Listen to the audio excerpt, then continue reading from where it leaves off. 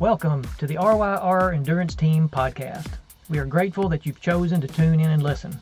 If you are a runner, aspiring runner, triathlete, or aspiring triathlete, you are in the right place. We love sharing what we know about these sports. If you like what you hear, you can always learn more by contacting us at ryrcoach@gmail.com or by visiting our website, ryrenduranceteam.com. Hey, if you enjoy our podcast, please do us a favor. Give us a 5-star review and subscribe. This helps others find us. Thanks for listening. Good evening, Paula. Hello, Larry Dean. How are you doing today? I'm doing very well.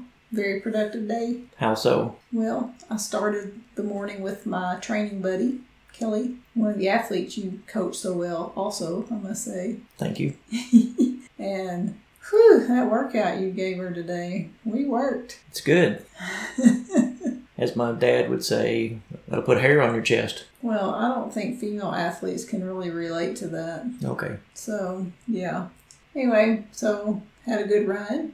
Mowed the yard, and I think I even heard your dad compliment maybe the yard. He thought maybe a professional had done it. A professional did do it. And no, don't try to hire me to mow your yard if you're listening to this. I do enjoy mowing our yard, but I would not want to mow yards for a living. So you use a push mower. Would you say that mowing our grass is good cross training? I mean, the push mower has self-propel on it, so I guess it's a good walk. I'll tell you what's good cross-training though, weed eating. We live on a corner lot that has sidewalks, and so there is a ton of edging, and our home has 2 driveways, so I also have to edge all that. And of course I edge with a weed eater just because I like the clean line. Yeah, you do a great job with it. I am a professional at walking backward with a weed eater. Mm-hmm. So I wonder if that could become a sport. We could weed eat, race, and see who has the straightest edge. Me versus you. Oh, there's no competition. You win. That reminds me of... I grounded him from our weed eater last time he edged. For some reason, that reminds me of like these lumberjack competitions where you're seeing who can most quickly cut this massive piece of wood in half with an axe. I don't know why that makes me think of that. I don't know. I hadn't been swinging any axes lately. But I'm thinking that's an endurance sport. Although it doesn't take very long, as strong and as sharp as their axes are. Speaking of axes, we do have a axe throwing venue in our hometown that we should check out sometime. That would be fun. I've heard it's fun. Speaking of fun, I had an opportunity to run with my buddy Jared this past weekend. I haven't ran with very many people recently because I was overcoming an injury, but he had reached out to me and he was agreeable to running the volume and pace that I was interested in. So it was great to catch up with him. He reminded me of a story, a Jared story. A long time ago, me and the LPG group, we came up with a route, a very hilly route. It's a 16-mile route, and it became known as the Death March. Did it go out to habit? It did, and I've heard people in my circle call it Dean's Death March, but it's a very tough course. And according to Jared's story, we were finishing up this 16-mile route one summer day in the heat, and we came upon a golf course near the end of the route. Now, Jared grew up on a farm and on a tractor, not on a golf course or a golf cart. So when our mutual friend Pat said the water fountain is over there, Jared went in that direction and he saw this pole sticking up out of the ground with a handle on top, and he noticed if you grab that handle and you pull it up and down, water comes out. And he thought, that water really looks dirty. But he was really thirsty. It was a really hot day. So he drinks some of this water, and then the rest of us noticed what he was doing and said, Jared, that's the ball washer. And he didn't know what a ball washer was, but now he does. Was this at Windridge? Windridge Country Club here in our hometown. So that's a Jared story. But it was great catching up with him. Speaking of water, since we're doing this speaking of thing to go to our tangents that we want to talk about, Okay. I was swimming with Eliane yesterday, and when we designed our pool, in the shallow end against the wall, we created a bench that we thought would be just a nice place to relax and sit.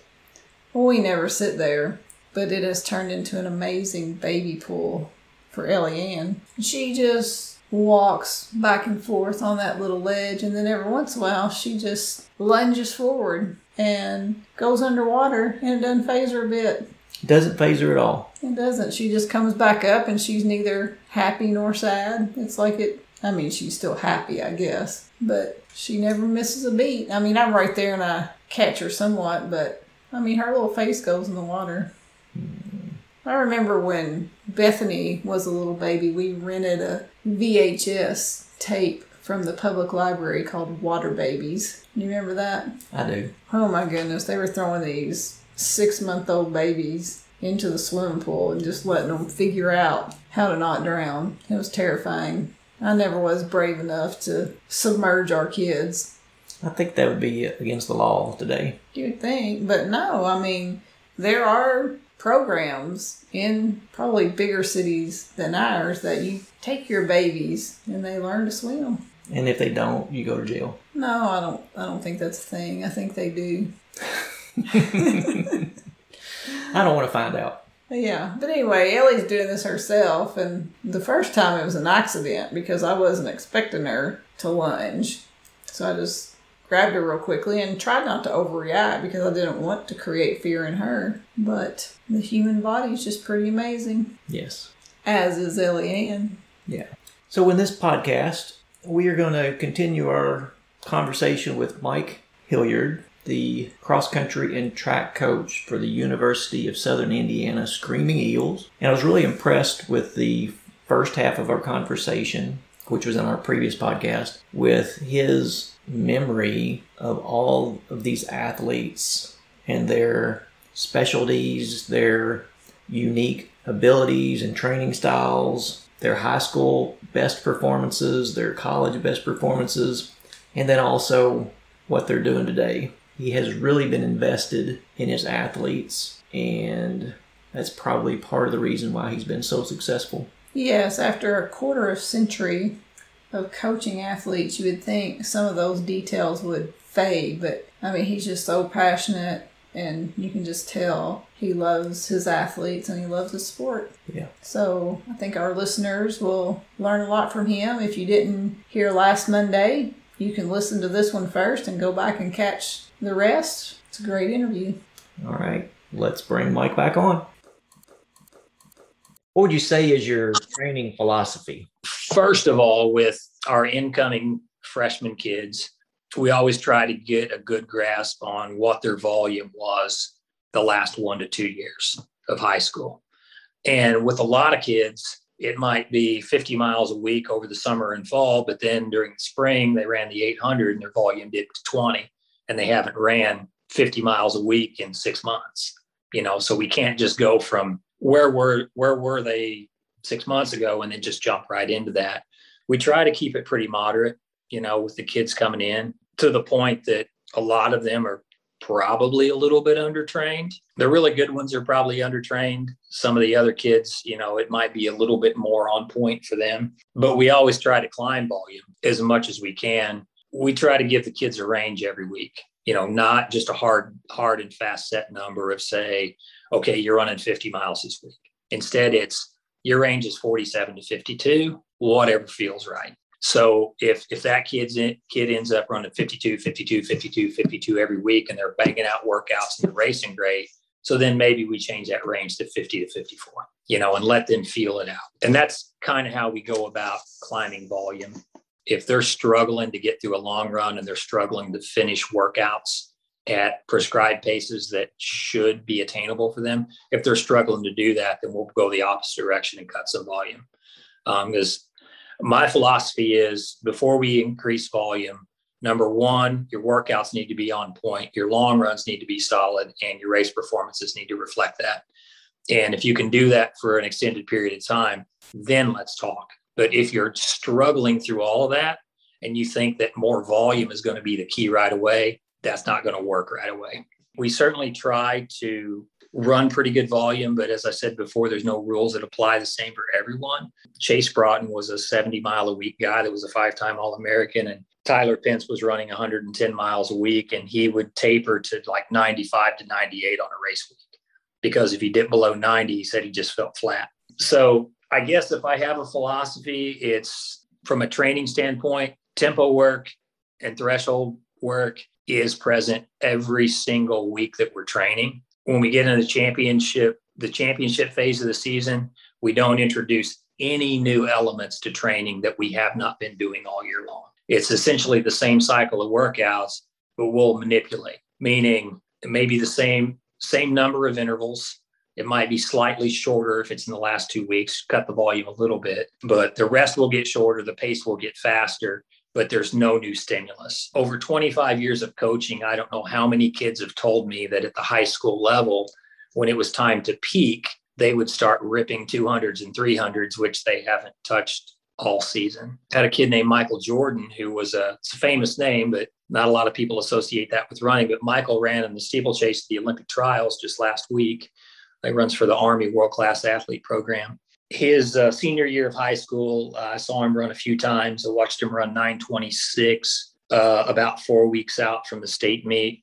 At the state meet, he ran about 9:50. Well, through the 2 rounds of the high school season, he went from a peak of about 48 to 50 miles a week. The next week, he cut to 30. The next week, he cut to 25, and he ran 20 miles a state of the week. So that's 4 weeks of that. He was detrained by the time he got to the state meet. He had told me about his taper. And of course, you don't ever want a kid to think you're not going to be ready for this. First of all, I never want to step on a coach's toes, but my experience as a coach told me that this kid's detrained and this is going to be a problem for him. So after the race, he called me a couple of days later and said, should I take a break?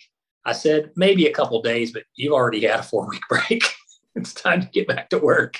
And fast forward, Michael still holds our school record in the steeplechase and was a multiple-time All-American. He was an interesting one because we sometimes butted heads on what I thought he should be doing and what he thought he needed to do. As he's matured and grown up, he's apologized for being so stubborn at times. He was certainly a challenge at times, but it was the biggest challenge with him was holding him back because he always wanted to do more quality. And he always wanted to do it, like I want to be an 8:20 steeplechaser. I need to run these reps at this pace. Michael, you're not an 8:20 steeplechaser today. Like you can't do that and it be productive. You've got to follow the steps. Yeah, he's got a couple more years left as an athlete, and then he'll be a college coach somewhere, I'm sure. And he'll be a good one. He'll probably be giving me fits with recruiting and probably beating up on us. Like Tyler Pence at Illinois Springfield. He was the 2-time national champ for us, and I've never met a more competitive person. It didn't matter if you were playing a board game or running a race. He did not want to lose at anything. And he's the same way as a coach. He had a young man run 13:47 for 5,000 meters this spring. Blake Jones, he's the best athlete in our conference. So, and then Chase at Bellarmine, they were in our league for a year and then they transitioned to D1. So I was dealing with Chase at Bellarmine. I was dealing with Tyler there. And I told a few of my coaching friends, I said, I feel like Dr. Frankenstein, like I've created this monster and now it's going to kill me. So our coaching model is a whole lot different because we coach online and our athletes can live and be anywhere. So we rarely see them in person, but we tailor their training and set it all up online. So if they're doing a third, like you were talking about earlier, we may actually have pace ranges for the first third and then the second third and the last third, like kind of customizing it to where they are, either to keep them from going too fast or not putting in enough effort. Yeah. Do you do anything like that? As you well know, especially coaching online, you're coaching people in different parts of the country. And the differences can be temperature, it can be humidity and dew point, it can be altitude, it can be, if you're in Kansas or Iowa in the spring, it could be 35 mile per hour sustained winds. You never know what those elements may be. And those are huge factors. The nice part for me being there is I can feel that and understand what it is, on that day. So we may show up at the track and I'll say, I know I said this is the range. But, if we were racing a 5K today, your goal in these conditions wouldn't be 14:30. It'd probably be 15:05. So we're going to bring it back to that, so we want to make sure that it's not an overstimulus that's going to put them 2 steps backwards or take an extra 3 or 4 days to recover from when you have a second workout scheduled in another 3 or 4 days. So the goal is always to keep the ball rolling forward. Let's not overdo it at any one point. So when I was an athlete, coaching philosophy at that time was, well, you just got to be tough and just do it anyway. Well, that usually didn't work out. I think there's a lot of reasons why at the high school level, the collegiate level, kids are running a lot faster today. And certainly there's shoe technology, and certainly there's recovery tools and things that we never knew anything about, and post-run nutrition and all of those things. But also, I think, a lot of the parts of the training equation are a lot more refined today than they were 20, 25 years ago. So to circle back to your question, yeah, we certainly will vary it. And our freshmen know. It's funny, like the girls will tell the freshmen, the first couple workouts, hey, don't get your feelings hurt if coach pulls you early. It's just part of it.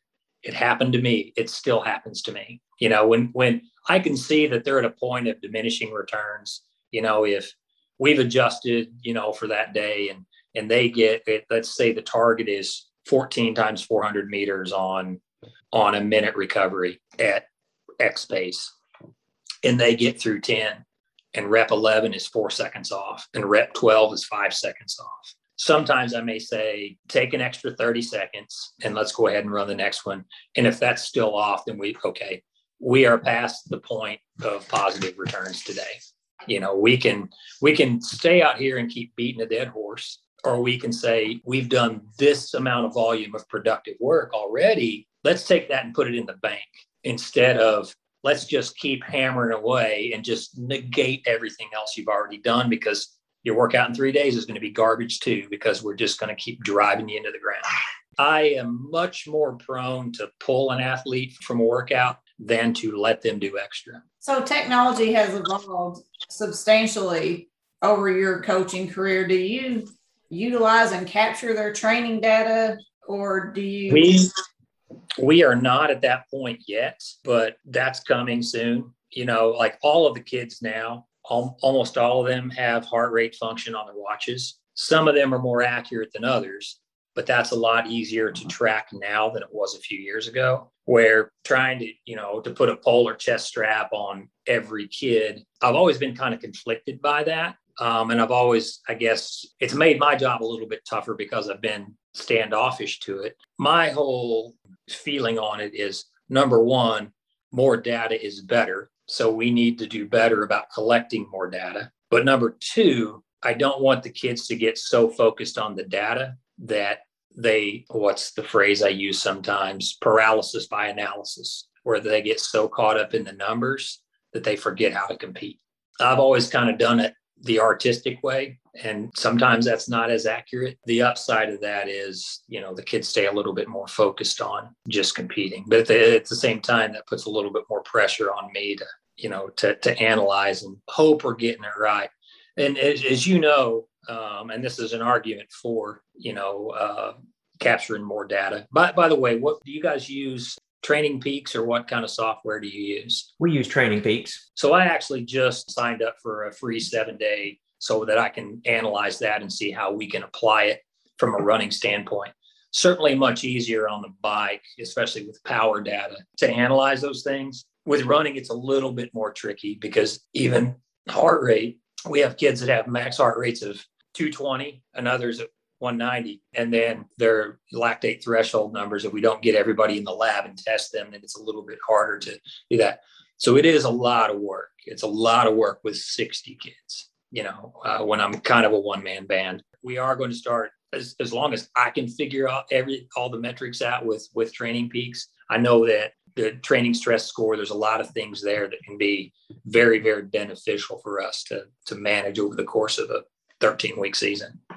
Yeah. If you have any questions about Training Peaks, feel free to reach out and we can try to help you. I will do that.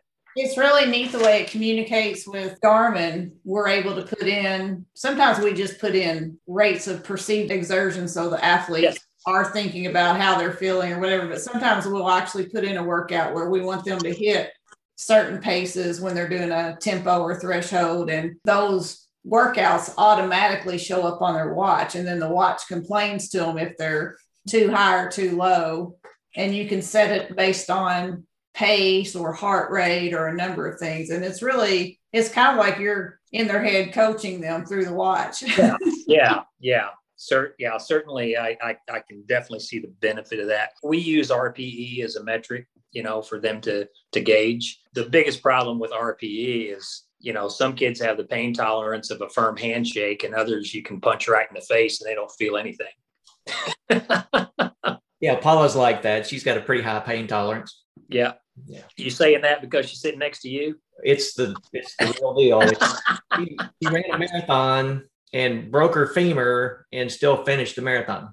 Wow. I just meant because she can tolerate you. She's got a high. Oh, no. Well, I mean, that. He's pretty palatable. Pretty tolerable.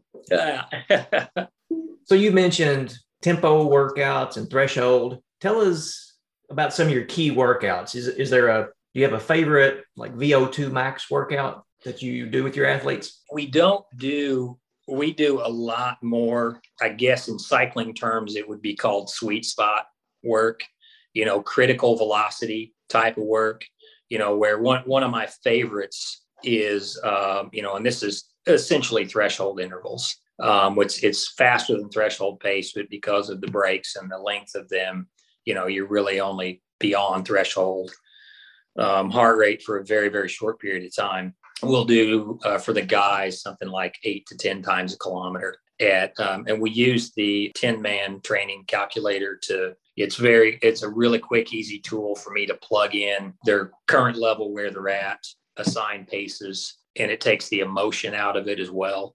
I think this kid can do this, so we're going to do this, when, well, all the data here says that this is where they're at. So this is where we're going to work out. And usually if you get it right, they can fly through the workout, no problem. When you try to get excited and say, I think they can handle a little bit more, is usually when it crashes and burns. So that's one of my favorite workouts, because we can do that. They can get 10 kilometers of running in, get pretty close to race pace, and bounce off that and be ready to do something again, after 2 recovery days.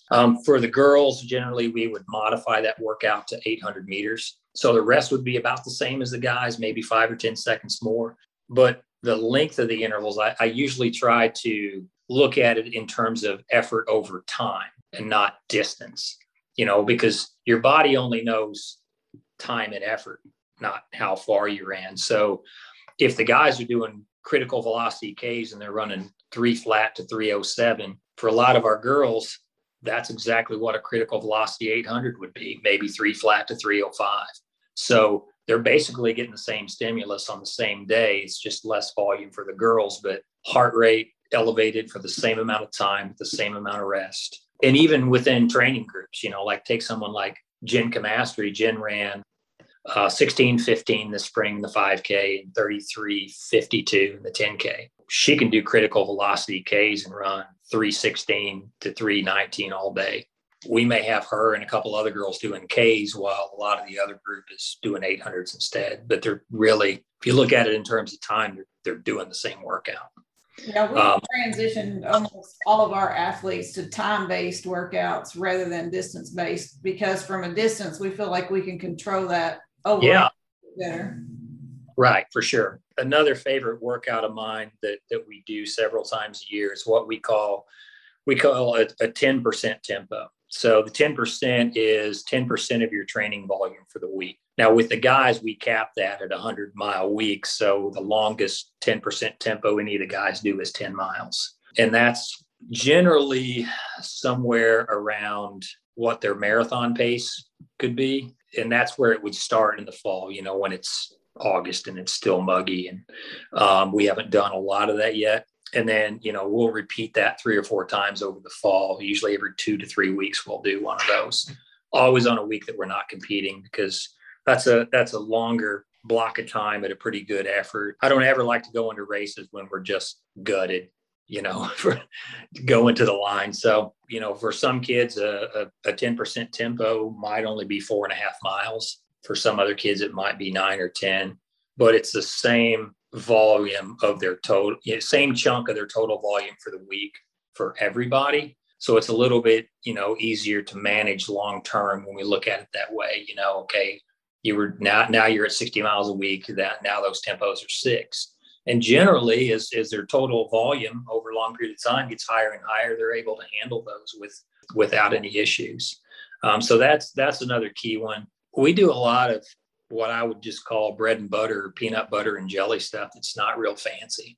Like I still like to do big 400 sets. And it starts out with longer recoveries where it's really more neuromuscular than anything else. Like we may do it earlier in the season where, we're just going to get 5 or 6 miles of volume of running in today at this target pace and get them used to running that rhythm for a while, and then as we repeat that cycle, the rest will get shorter and shorter and shorter, where we'll start the season where we might be going 1-to-1 recovery on those. And by the end of the season, it's like 40 seconds, 30 seconds recovery. And we're running faster because it's cooler and conditions are faster, but it's the same feel. Let's just go out and be relaxed running this rhythm.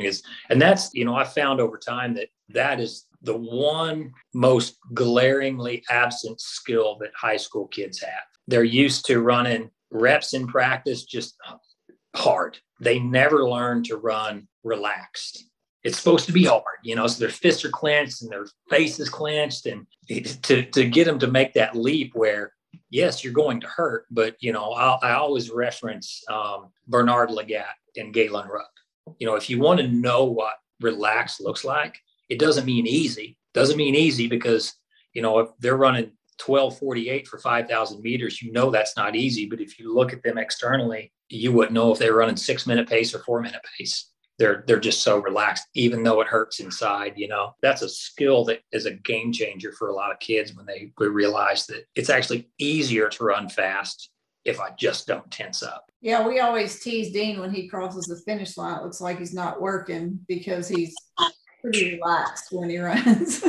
Even though you're dying inside. Yeah,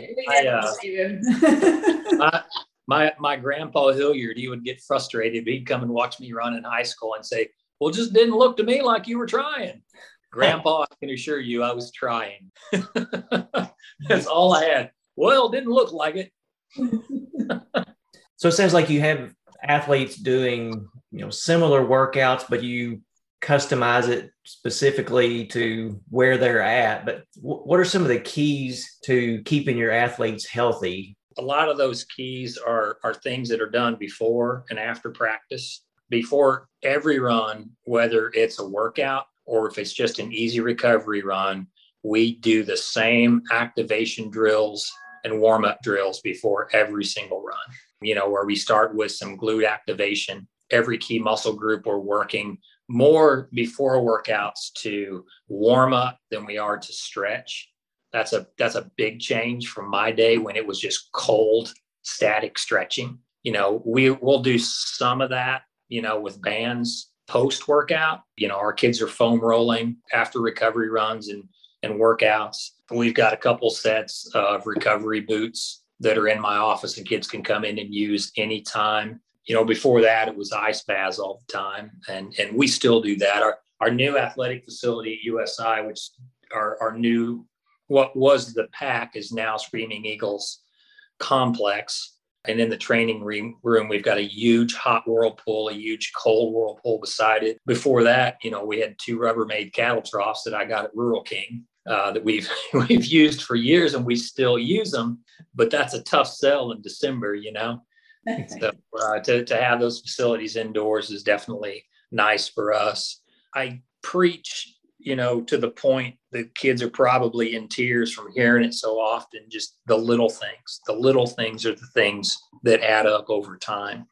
Just taking 5 to 8 extra minutes pre-run and post-run to get your body warmed up and primed to work out. And then on the cool down side, to make sure that you're setting yourself up to be ready to go. And after workouts, we have 2% chocolate milk. There might be other recovery drinks that might be better. There's no recovery drink that I can get every kid to consume right after a workout like I can with chocolate milk. So we can hit them with that in that glycogen window when I know their body needs it, and they like it and they look forward to it. Those are some things that we never did. I can remember in college finishing a workout and it might be another 2 hours before I grabbed a water bottle or got to the cafeteria to eat, when my body is starved, and that missing that window sets recovery back 24 to 48 hours just because you missed that. When you talk about small gains or marginal gains, those things over the course of 4 years really do add up.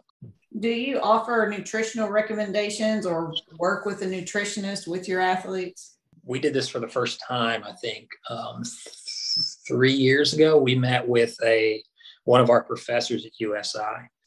She teaches sports nutrition classes at USI. So we did 3 different consultation meetings with her, with the team. Now, I'll just send kids to her on a one-on-one basis because she loves working with athletes to help them through that process. Sometimes it's kids that I know aren't getting enough calories.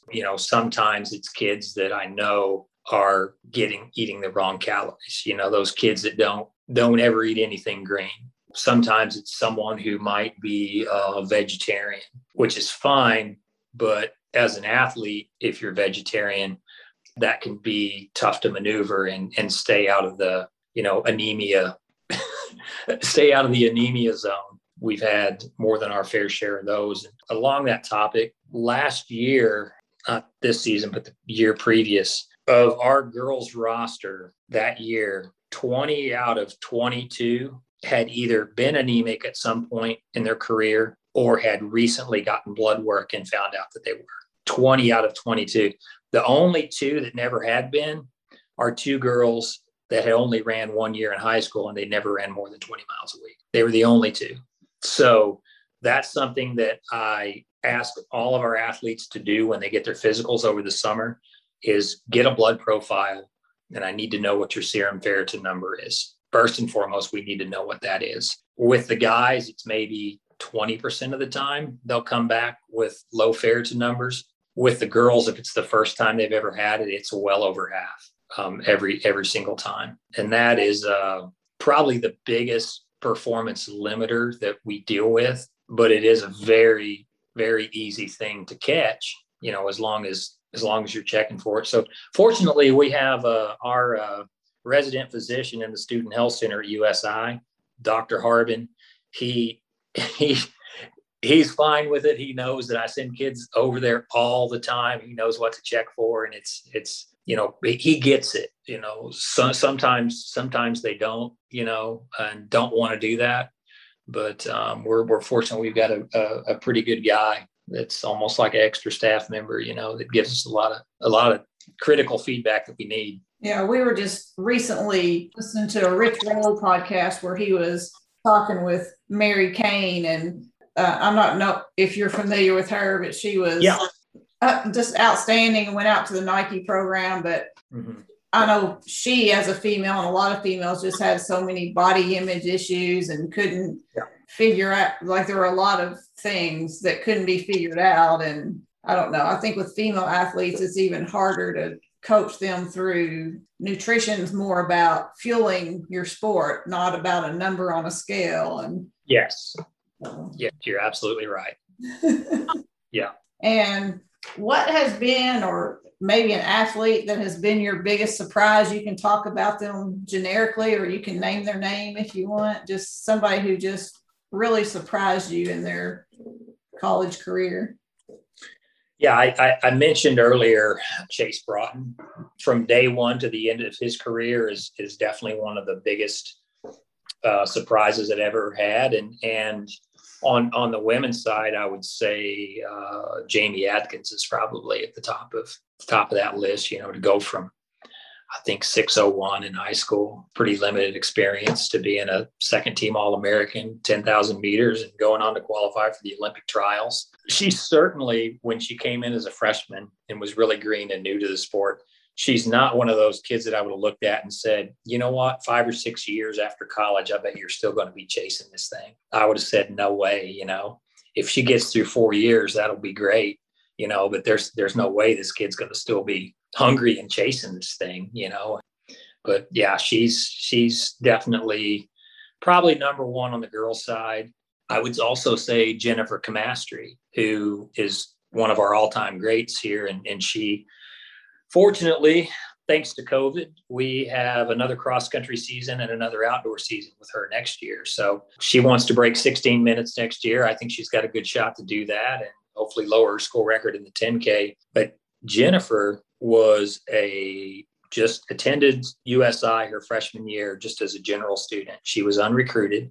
She ran close to 21 minutes for 5K in high school. And I think if you get on mile split, she ran 5:56, 5:57 her senior year in the 1600. That was her mile PR. So obviously I didn't recruit her. I'm not looking down into results that deep, to the 300th best girl in Indiana, if that. So when she was a freshman here, she started running with a running club a few days a week, which is, they don't compete, like some running clubs at IU and Purdue. It's a group of kids that get together and run 2 or 3 days a week. So she started doing that, really started enjoying it. Next thing she knows, she's running 40 plus miles a week. And toward the end of her freshman year, she just popped into the office one day and introduced herself and asked what it would take to be on the team. And by the end of the discussion, I said, you're more than welcome. I'll add you to the list and I'll keep in touch with you this summer. So now she's run 16:15 for 5,000 meters and is a 5-time All-American. And, she could barely break 6 minutes in high school. So that one was pretty mind blowing to see that. One more example I'll give you. We had a girl a few years ago who played 4 years of soccer at USI and never competed in any type of running race in middle school, high school, never had. The only running she'd ever done was just conditioning for soccer. Her name's Julia Conan. She finished 10th at the Olympic marathon trials last year. I think her marathon PR now is 2:29. I was out running by chance. I was on the bike path one day. Soccer season had just ended. She was a senior. And I'm 2.5 miles out on the bike path and I'm on my way out. And I see this girl on her way back. So I know she's done the full round trip at 6 miles back to campus. She had on a USI soccer shirt and I thought I'd seen her around before, but I wasn't sure. So I finished my run. I get back and some of the guys are doing drills and core and rolling out. And I said, hey, I saw this girl out running on the bike path. She was flying. Here's what she looked like, blah, blah, blah. And Michael Callison said, oh, that's Julia Conan. I've got class with her tomorrow. I said, well, can you ask her to stop by the office? And he said, sure. So the next day he brings Julia by the office. I convinced her to start running with us just to see if it's something she might want to try because she was going to go to grad school the next year, but hadn't decided where. So the first week of practice, from talking to her, I knew that she was already running 6 miles a day, was running like 6:40 pace on everything. So I said, I tell you what, we're gonna do a mile warm up, and then we're gonna run 3 miles pretty quick because I just want to establish a baseline of where your fitness is. So she'd never run a race in her life. She did a 3-mile time trial and ran 17:08. I naively tried to run this with her along with my assistant coach. And we were about 6 flat the first mile, then like 5:45. And then the last mile was like 5:30. And with a half mile to go, I had to tap out.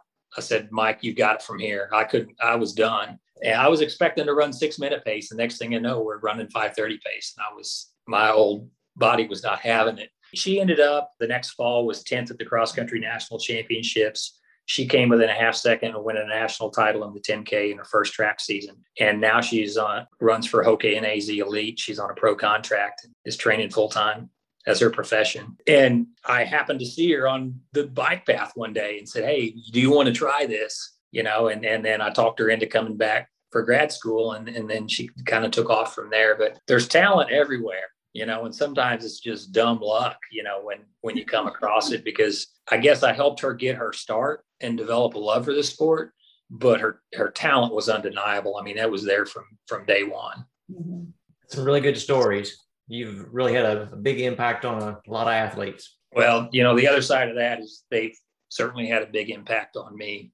It's been a while since we had a class reunion, but, just being around them and feeding off their energy all the time, I feel like it keeps me young. The last class reunion I went to, after about an hour, I told Jessica, I said, why don't we leave? I don't want to hang out with these old people. I don't feel like I can even relate to them. Yeah, being athletic, it does keep you young. Yeah, for sure.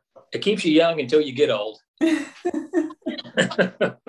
So, Mike, do you have a scripture you'd like to share with us? Yeah. Actually, my wife just passed me a note, and she wanted me to share this story, so I'll share it with you. All right. You asked about a moment when, I realized that maybe I could be okay at this sport.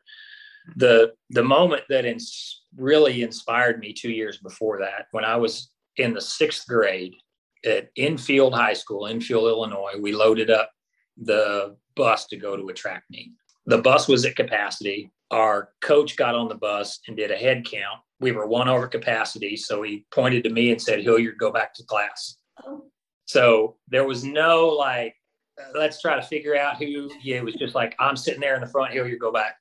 Now, I will admit I wasn't very good, but I know there were 20 kids on that bus that should have been booted before me, So I went back to the locker room and I cried and finally got up the nerve to go back to class because I knew everybody was going to ask me why I wasn't going to the track meet. And so I vowed that day that when the next track season, I was going to show him. Well, the next year funding was low, so we did not have track. So I had to wait until my 8th grade year.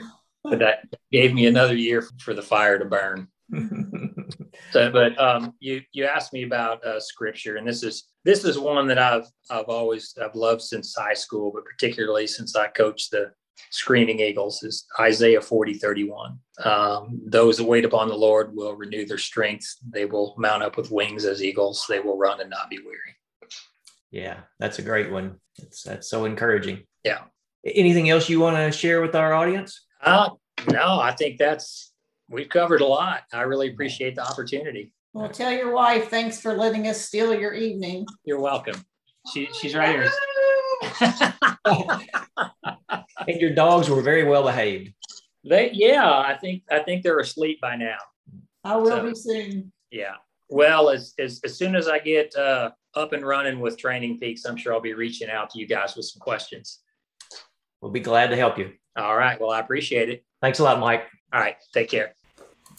Well, Coach, I hope our listeners enjoyed Mike's interview as much as we enjoyed talking with him. Yeah, it was really good just to hear his insights from 25 years of coaching and a lifetime of endurance athletics. I agree. So if you would like to be part of the conversation, look us up on Facebook, RYR Endurance Team, and we will let you into the group. You can ask us questions about the podcast or give us topics that you would like to hear, or if you're interested in coaching, check us out on our website, ryrendurancesteam.com. At RYR Endurance Team, we specialize in customized coaching. What is customized coaching? It's more than a training plan. It's a relationship. It's a partnership. So what are your goals? What are you training for? Contact us at ryrcoach@gmail.com or visit us on our website, ryrendurancesteam.com. Hey, if you enjoy our podcast, please do us a favor. Give us a 5-star review and subscribe. This helps others find us. Thanks for listening.